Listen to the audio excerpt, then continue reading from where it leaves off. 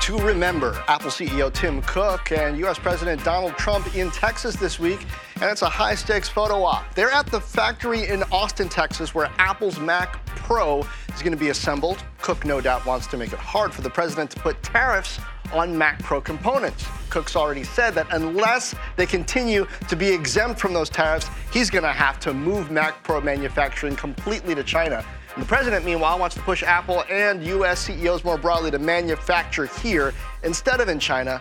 But I think this whole scene is a little bit of a sham, and I'll tell you why. Welcome to Fort Knox, rich ideas and powerful people. I'm John Ford from CNBC here at the NASDAQ market site overlooking Times Square. Joining me this week, Ina Fried, chief tech correspondent at Axios. We've got more than Trump and Cook to talk about. We've got Disney Plus hacking, or is it really hacking? Microsoft teaming up on Slack and more. Ina, great to have you. Always good to be here, John. You and I go way back. We used to sit together at Macworld for the keynotes and whatnot. So I know you know Tim Cook, you know Apple. I mean, part of this, I know the president this morning was quoted saying, we showed him on air on CNBC talking about this being new manufacturing. This isn't really new manufacturing. They've been making a version of the Mac Pro there for a long time. Apple had just said, hey, with these tariffs, we're going to have to move production to China, but they got an exemption. Now they can still do it in the U.S. So, I mean, the narrative isn't quite what it might appear, right?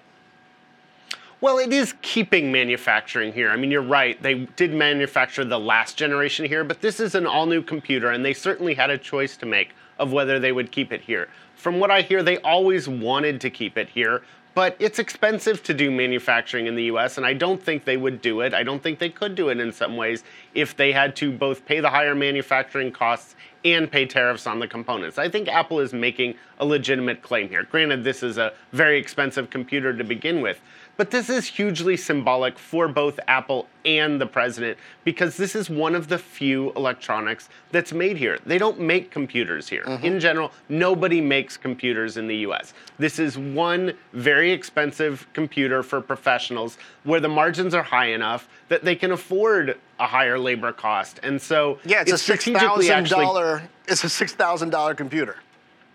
Yeah. And so that gives them the luxury, if you will, of making it here. But this is important, again, for both Apple and the president. They both want to be able to say, look, there's manufacturing here. And so it would not be in either of their interests to have this forced to go overseas. But I think that this conversation on high-tech manufacturing tends to get framed wrong, where you hear the president say, oh, well, they should be making iPhones here. I don't think we want iPhones made here necessarily. If they were made here, if they are made here, they're going to be made almost completely by robots. Very few people are going to be involved. Assembling iPhones, that's not a good job. Like we've seen the stories about this being done. It's not like even assembling cars. It's not glamorous, right? It's not glamorous. I mean, I think above and beyond the question of whether we want it or whether we wish they were made here, it's not realistic. I mean, you need a country with a huge, massive manufacturing employee base, which we don't have, let alone the cost of labor, which would obviously be prohibitive. But to your point, these aren't the sorts of jobs we should be going after. There is some manufacturing that we could be pushing for in the U.S. They don't get talked a lot, but semiconductors, there are a significant number of chips that are still made in the U.S. That's an area we could see got grow. Fabs. Yeah, absolutely. In Oregon, Arizona, or is it New Mexico? And those are good jobs. They are. I mean, again, you're seeing increased automation. It's not like a person is, stamping out chips. But they are good jobs, and they are critical for things like national security. We're actually seeing a push to do more manufacturing here. So I think if there was a little more focus on what's realistic versus what looks good, I think the whole industry would be in better shape, as well as, it would long-term benefit the politicians as well. And meanwhile, the irony to me in part of this is that while there's political talk about wanting the manufacturing jobs that are in China, China wants the intellectual property jobs that are here, right? It's designed by Apple in California. That's the jobs that they want in China. They don't necessarily want to be making the iPhones. I mean, sure, it's fine right now for them at this point. But what they're really coveting is the jobs that Apple has in Silicon Valley, that Google has in Silicon Valley, Microsoft, et cetera, up in Seattle, Amazon. Those are the jobs that China wants. Well, in particular, they want the industries that will allow them to be independent from the U.S. I mean, one of the interesting things about the current U.S.-China trade challenges is the fact that both countries wish they were independent and had an independent tech sector from the other, but both are right now really dependent. The challenge for the U.S. is it's realistic to manufacture products elsewhere, but what China's looking to do is not be dependent on U.S. software, U.S. chips, things that are of much more high value. And so longer term, you have to be looking at what is the cost to the U.S. if China is able to go truly independent? Whether or not that's forestallable is not entirely clear. I mean, it may be that China just has the resources eventually to develop an ecosystem, but I think the tariffs are actually accelerating that. They're pushing China to say, we can't depend on the U.S. Companies like Huawei are taking a hit right now because they have to potentially drop Google for their software, but it's actually accelerating Huawei and others to push for that independence. And speaking of independence, Tim Cook himself has an interesting dance to do because he's been photographed in China with President Xi. He's being photographed today, this week with President Trump in Texas. He doesn't necessarily want to be too closely associated with either one of them. At the same time, this week he was at Dreamforce with Mark Benioff talking about the ways in which he disagrees with this administration's policies. For example, when it comes to immigration, when it comes to Dreamers, he said he wants all the Dreamers to have a path to citizenship, mentioned that several hundred work for Apple, that he's spoken with them individually. He's trying to be Team Apple and not necessarily get lumped in too much with ideology in any of the countries where they operate, right? And I think he's done a remarkable job. I mean, he's one of the few people who can who both the leader of China and President Trump are willing to be photographed with or happy to be seen with. So far they've avoided alienating customers mostly in both countries. I think Apple has played this game well. We did an article on how well Oracle has done in DC, but I think if you look at the dance that Apple has had to do, as you say, not getting too close, but not alienating either government. It desperately wants customers in China. It's one of the few U.S. tech companies that actually sells a lot, particularly to consumers in China. You just don't see that from other companies. A lot of companies either have decided not to do business there or just aren't successful there. Apple is and would like to be even more successful. At the same time, obviously, Apple wants things from this administration. They want tariff exemptions. They would like things on the social political front that they're not getting, but they have some things that are business critical. And Tim Cook has done this dance well from the standpoint of not alienating either government. There's a certain chattering class in tech that likes to talk about what Steve Jobs did that Tim Cook can't do. I'm just going to put this out there. Tim Cook can do this diplomacy thing. Steve Jobs couldn't do it. He didn't have a poker face like Tim Cook. I mean, sure, he was charming. He could be diplomatic, in stretches when it suited Apple. But I cannot see him navigating these politics as well as Tim Cook has, while still waving that Apple cultural banner and kind of design and ethos banner. That's something Tim Cook can do uniquely.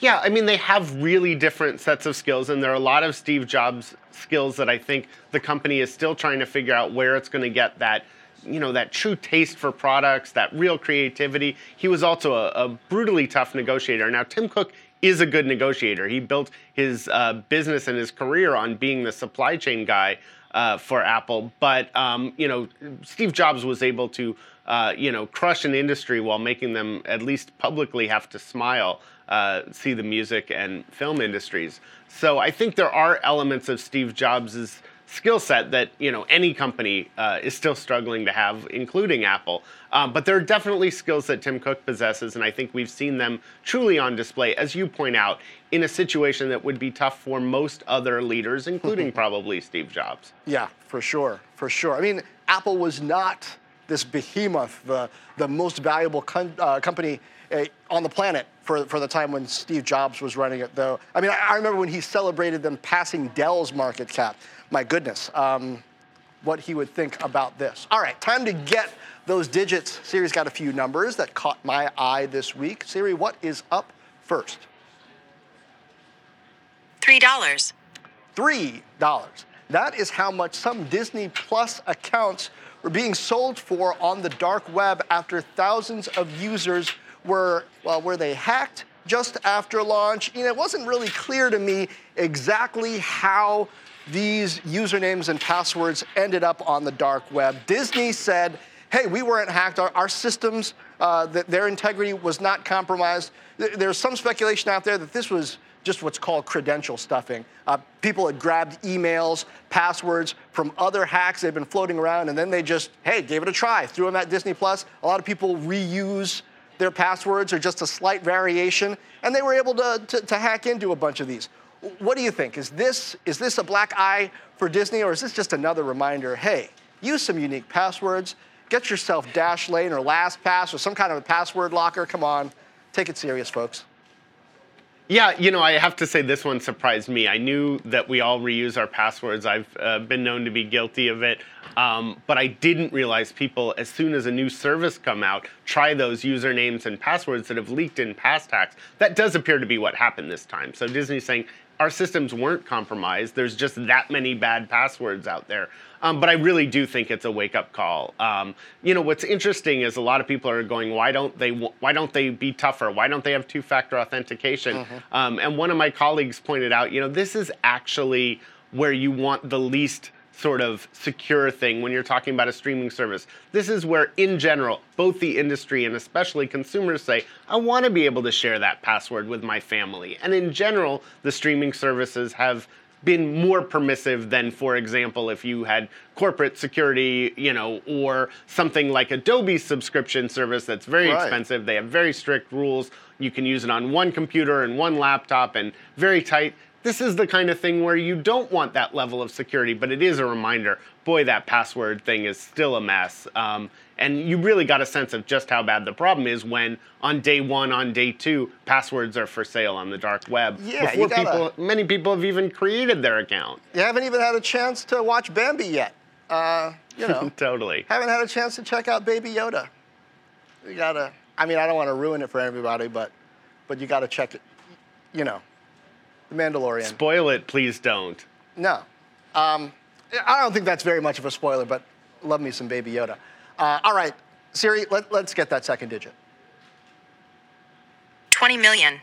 20 million, that is how many daily active users Microsoft Teams reported having, compared to Slack's 12 million. Ina, I know you have covered Microsoft closely for a long time. I was just in the past month or two sitting down with Microsoft here in New York, going deep on Teams, trying to understand really what it looks like, how they're integrating it, how they're looking to build this collaboration, enterprise collaboration into Teams. I mean, Slack has got their work cut out for them, because from what I can see, Microsoft is on its game in this era of enterprise collaboration.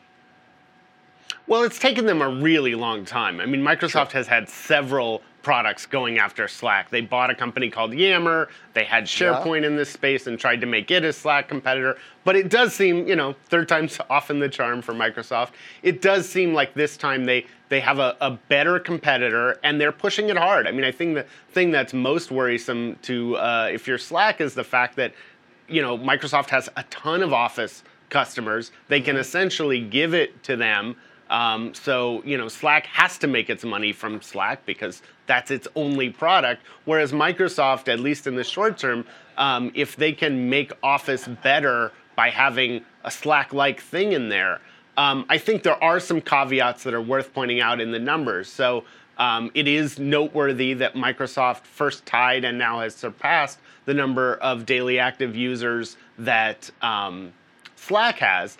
But if, you know, Slack's response, and I think it still bears a lot of truth, is the fact that there's not a lot of active use of Teams. When you compare companies that are heavy Slack users, you know, people are on this hours and hours a day. Most of Teams users are not. yet.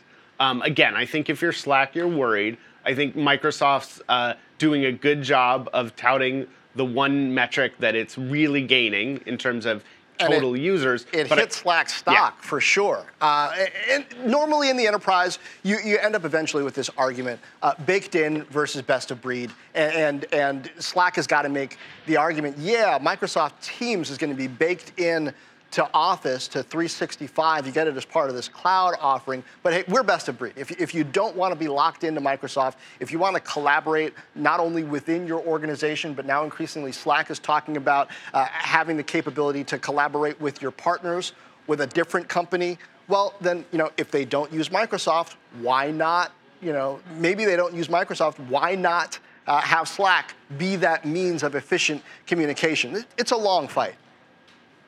It is a long fight, and they each have some powerful strategic weapons, if you will, at their disposal. Slack certainly has the fact that it's not tied to Microsoft. It also integrates with a ton of other things. So most of the rest of your business software works with Slack. Whereas, again, Microsoft brings you're already using Office, we'll basically give it to you for now. That's a powerful wallet argument. So I do think this is definitely a fight to keep an eye on. Do you think we end up with another major enterprise consolidation period? I mean, I remember when Larry Ellison kicked it off, going hostile after PeopleSoft, 15 years ago. And that was big. I don't think we've had a period quite like that in the cloud era, where, maybe it's Amazon, maybe it's Microsoft, maybe it's Google, or just really going out there trying to roll up the strongest names, whether it's in SaaS, maybe it's behind the scenes in storage, the likes of a Snowflake, just really getting aggressive out there. You think it's going to happen? It's possible. I mean, I think there was a unique set of circumstances. Oracle had this very powerful database that was widely used. I think they foresaw a little bit, a coming era where maybe that database wouldn't be as big. And they really were like, how can we gigantically grow this company through acquisition? I think what's interesting now is the key players are already so big. I don't know how long before people would be like, wait, and you are seeing acquisitions. Google made one this week. Microsoft's been buying companies. Amazon certainly has the ability to. Even though people are closely watching big tech, there's talk about antitrust stuff. In enterprise, there's a little more room for acquisition, but I think any of those three would have a tough time buying really large companies, Salesforce, for example. Yeah, I just wanted to go from consumer way deep into enterprise for a moment, because you got all the bases covered. I love that you can do that, Ina. All right, let's get the third and final, I believe, digit. Siri? 22%. 22%. Of the $730 billion the National Retail Federation predicts will be spent this holiday season, only 22% of that is going to be done online. And yet, when it comes to growth, a lot of that is going to happen digitally. Adobe, whose report I like to look at pretty closely, is really looking at, 4% overall growth this holiday season. But online, you're going to see a lot more growth than that. I believe U.S. online sales up 14.1%, Adobe's predicting. Mobile has become a big part of the holiday season story. Any expectations for how this year might be different? Growth overall, Adobe and the NRF are saying, but more growth, relatively speaking, in digital. Definitely. I mean, I think more digital. I think the mobile one is fascinating. Remember there was a long time where you might browse on your phone, but you would never buy because it was so much harder. You had to type in your address. And most of those problems have been solved. And sometimes with things like Apple Pay and stuff, it's actually quicker to buy things on the phone. Amazon has a really great experience buying on the phone. So I think that's an interesting shift too, not just how much happens digital versus in traditional retail, but also how much happens mobile versus desktop. And when you think about it, that's important for a couple reasons. It's not just substitution of time I would have spent, but it opens up every time you're stuck in line is now an impulse buying opportunity. I mean, I remember impulse buy used to mean whatever they stuck at the checkout. I do sometimes, I find myself, in line at Target, a physical retailer, looking up other things, not so much comparison shopping, occasionally doing that. You but stand also in line just, at Target? That's so hardcore, quaint? like real, yeah, quaint. I like that. Yeah. I feel weird when I stand in line at a store now. Like, what's going on? Where did I go wrong? Why am I standing here?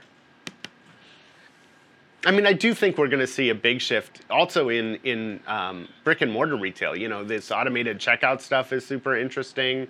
You know, more digital assortment. Like if you want this thing, buy it here. But if you want it in 27 other colors, just click here. I think there is an opportunity. To be honest, any of the brick and mortar retail that wants to survive is going to really have to come up with a compelling in-store experience. I think the opportunity is there.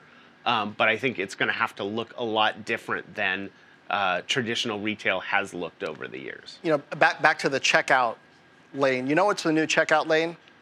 That period of time when you're on the couch right after eating Thanksgiving turkey. That's the new check. Oh, that's it's the a new great impulse time. buy. Because the deals, the Black Friday deals are already out there, and they just, you know, you're on your phone. They're trying to get you, and you're a little groggy. You know, your defenses are down. It's a good time.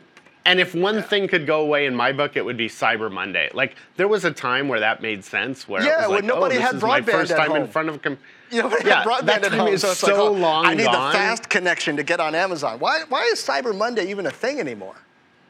I agree. And I think, to your point, it's being replaced. I think you're seeing deals that are going on online ahead of Thanksgiving, ahead of Black Friday. I think Black Friday, for a lot of reasons, will remain a big deal, whether it's both online and in physical retail. But, man, Cyber Monday couldn't go away fast enough in my book.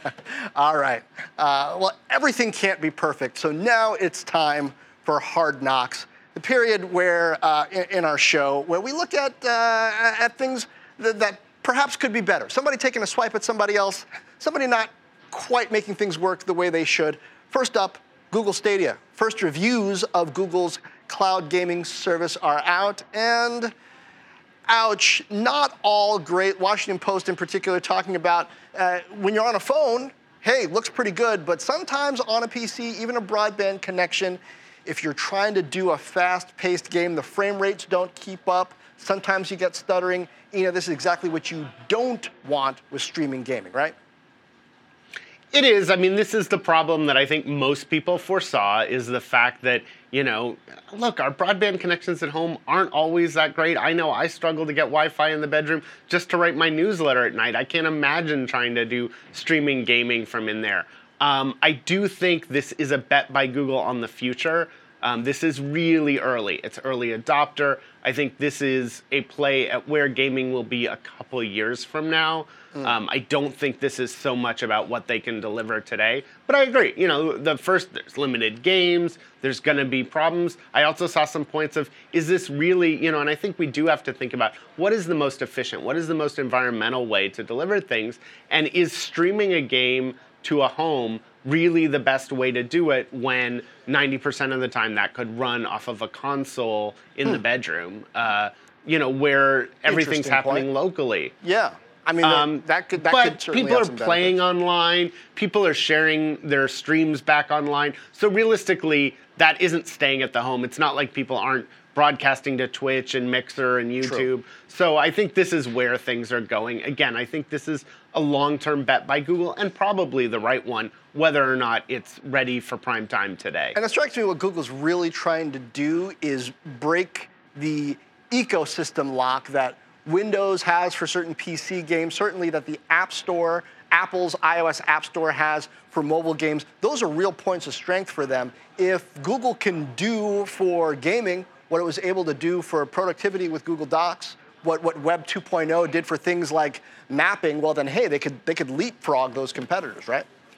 Yeah, I was just going to make the Google Docs comparison that early on, you know, Google Docs wasn't anywhere near as good an experience. You know, it was, people didn't want their documents in the cloud. There was all this stuff. Now, obviously, you know, Google Docs has built up a little bit of an offline capacity, but most of what's happened is that's just a way that people have gotten comfortable doing document creation and editing. So I do think, again, I think this is a bet on the future that looks a little far out, a little not ready for prime time today. But, you know, it's going to take years to get there, and I think they're going aggressively, and I think others in the gaming space will go there too. To your point, it does play to their strengths, and only a couple companies will be able to play in this field. I think you will see companies like Microsoft, maybe Sony, also do this, and I think everyone else will need to partner. They'll have to use someone else's cloud in order to get their games online. At least defensively, they'll have to. I mean, Amazon's in a good position. They've got Twitch, after all. For people watching, they could maybe do a streaming play as well. Well, I'm going to stick with Google. We're going to do like a 1-2 punch when it comes to Hard Knocks this time. Except this time, I'm going to take the other side. How about Apple marketing chief Phil Schiller taking a shot at Chromebooks, Google's Chromebook, saying kids who use Google's laptop, quote, are not going to succeed.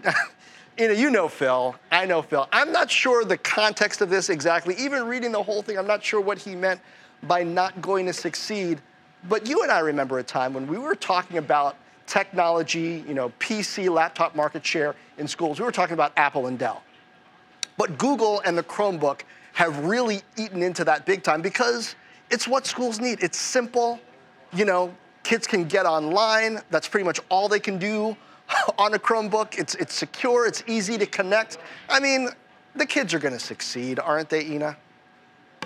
I think they are, and I think probably, the most ill-advised part of that is, anytime you bring kids into it, everyone gets their hackles up. Like, you can say, I'm not going to be successful, but if you say, my kid's not going to be successful, people take that viscerally. I think, he was trying to make the point that a PC, and in this case a Mac, which is kind of funny, he's making the case for the PC, is more capable and more powerful. And actually Apple's play at the education is also the iPad. So I think if he'd made it more eloquently, what he's trying to say is, you can do all the same things that you can do on a Chromebook, but with an iPad or a Mac, you can learn to program, you can do all these things. And obviously there's a good counter argument that you can do plenty of those things even on a Chromebook. I think the issue here is you have a fierce battle. It's cost competitive. And I think people forget that one of the best things that Google brings is not just the price, it's the manageability. That's the fact that you can wipe it, it's secure, it's always updated. And schools don't have dedicated IT staffs. And so, again, I think it's a tough battle. It's an important strategic one. I think, Phil Schiller wanted to make the point that you can do more with an iPad or a Mac, but again, when you bring the kids into it, you're always gonna have problems. Yes, indeed. Even my sixth grader heard about this comment, and he was saying, "Well, does this mean maybe I'm going to get a MacBook at school instead?" He was kind of looking forward to it. Ooh, but that's a good play. Or, Dad, I want to be successful. I read online I'm not going to be successful unless I get a high-end Apple laptop. You know what, John? I don't think I'm going to be successful unless I get a made in the U.S. Mac Pro. So if anyone's looking to do holiday shopping, I need a $6,000 computer. Maybe President Trump can use that line. To be successful, he needs those Mac Pros to continue to be manufactured in the U.S. And Tim Cook can say, hey, for us to be successful, Mr. President, we need a continued tariff exemption. Ina Fried, that's going to do it for us today. Thanks for being with us. Great conversation. We went over the place. We did tariffs, we did consumer, we did enterprise, we did retail. Oh my goodness. Well, we're going to be off next week, so you guys can stand in line at Target and shop on your phones after turkey. But we'll be back soon. Until next time, happy Thanksgiving. I'm John Fort from CNBC, and this has been Fort Knox, Rich Ideas and Powerful People. Subscribe wherever fine podcasts are distributed. Check out the reviews on iTunes. Leave me a note. Also, subscribe to the Fort Knox series on LinkedIn. That's brand new and a great way to keep up with the trends I'm seeing both on this Fort Knox show and in my other work on CNBC. That's also the absolute best way to be in touch with me. Leave a comment on the series.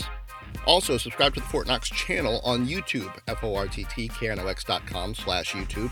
Matter of fact, you can go to YouTube now and see video of these conversations. Or you can go to the CNBC apps on Apple TV or Amazon Fire TV and find Fort Knox in the featured area.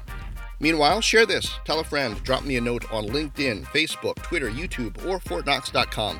And as always, thank you for lending an ear.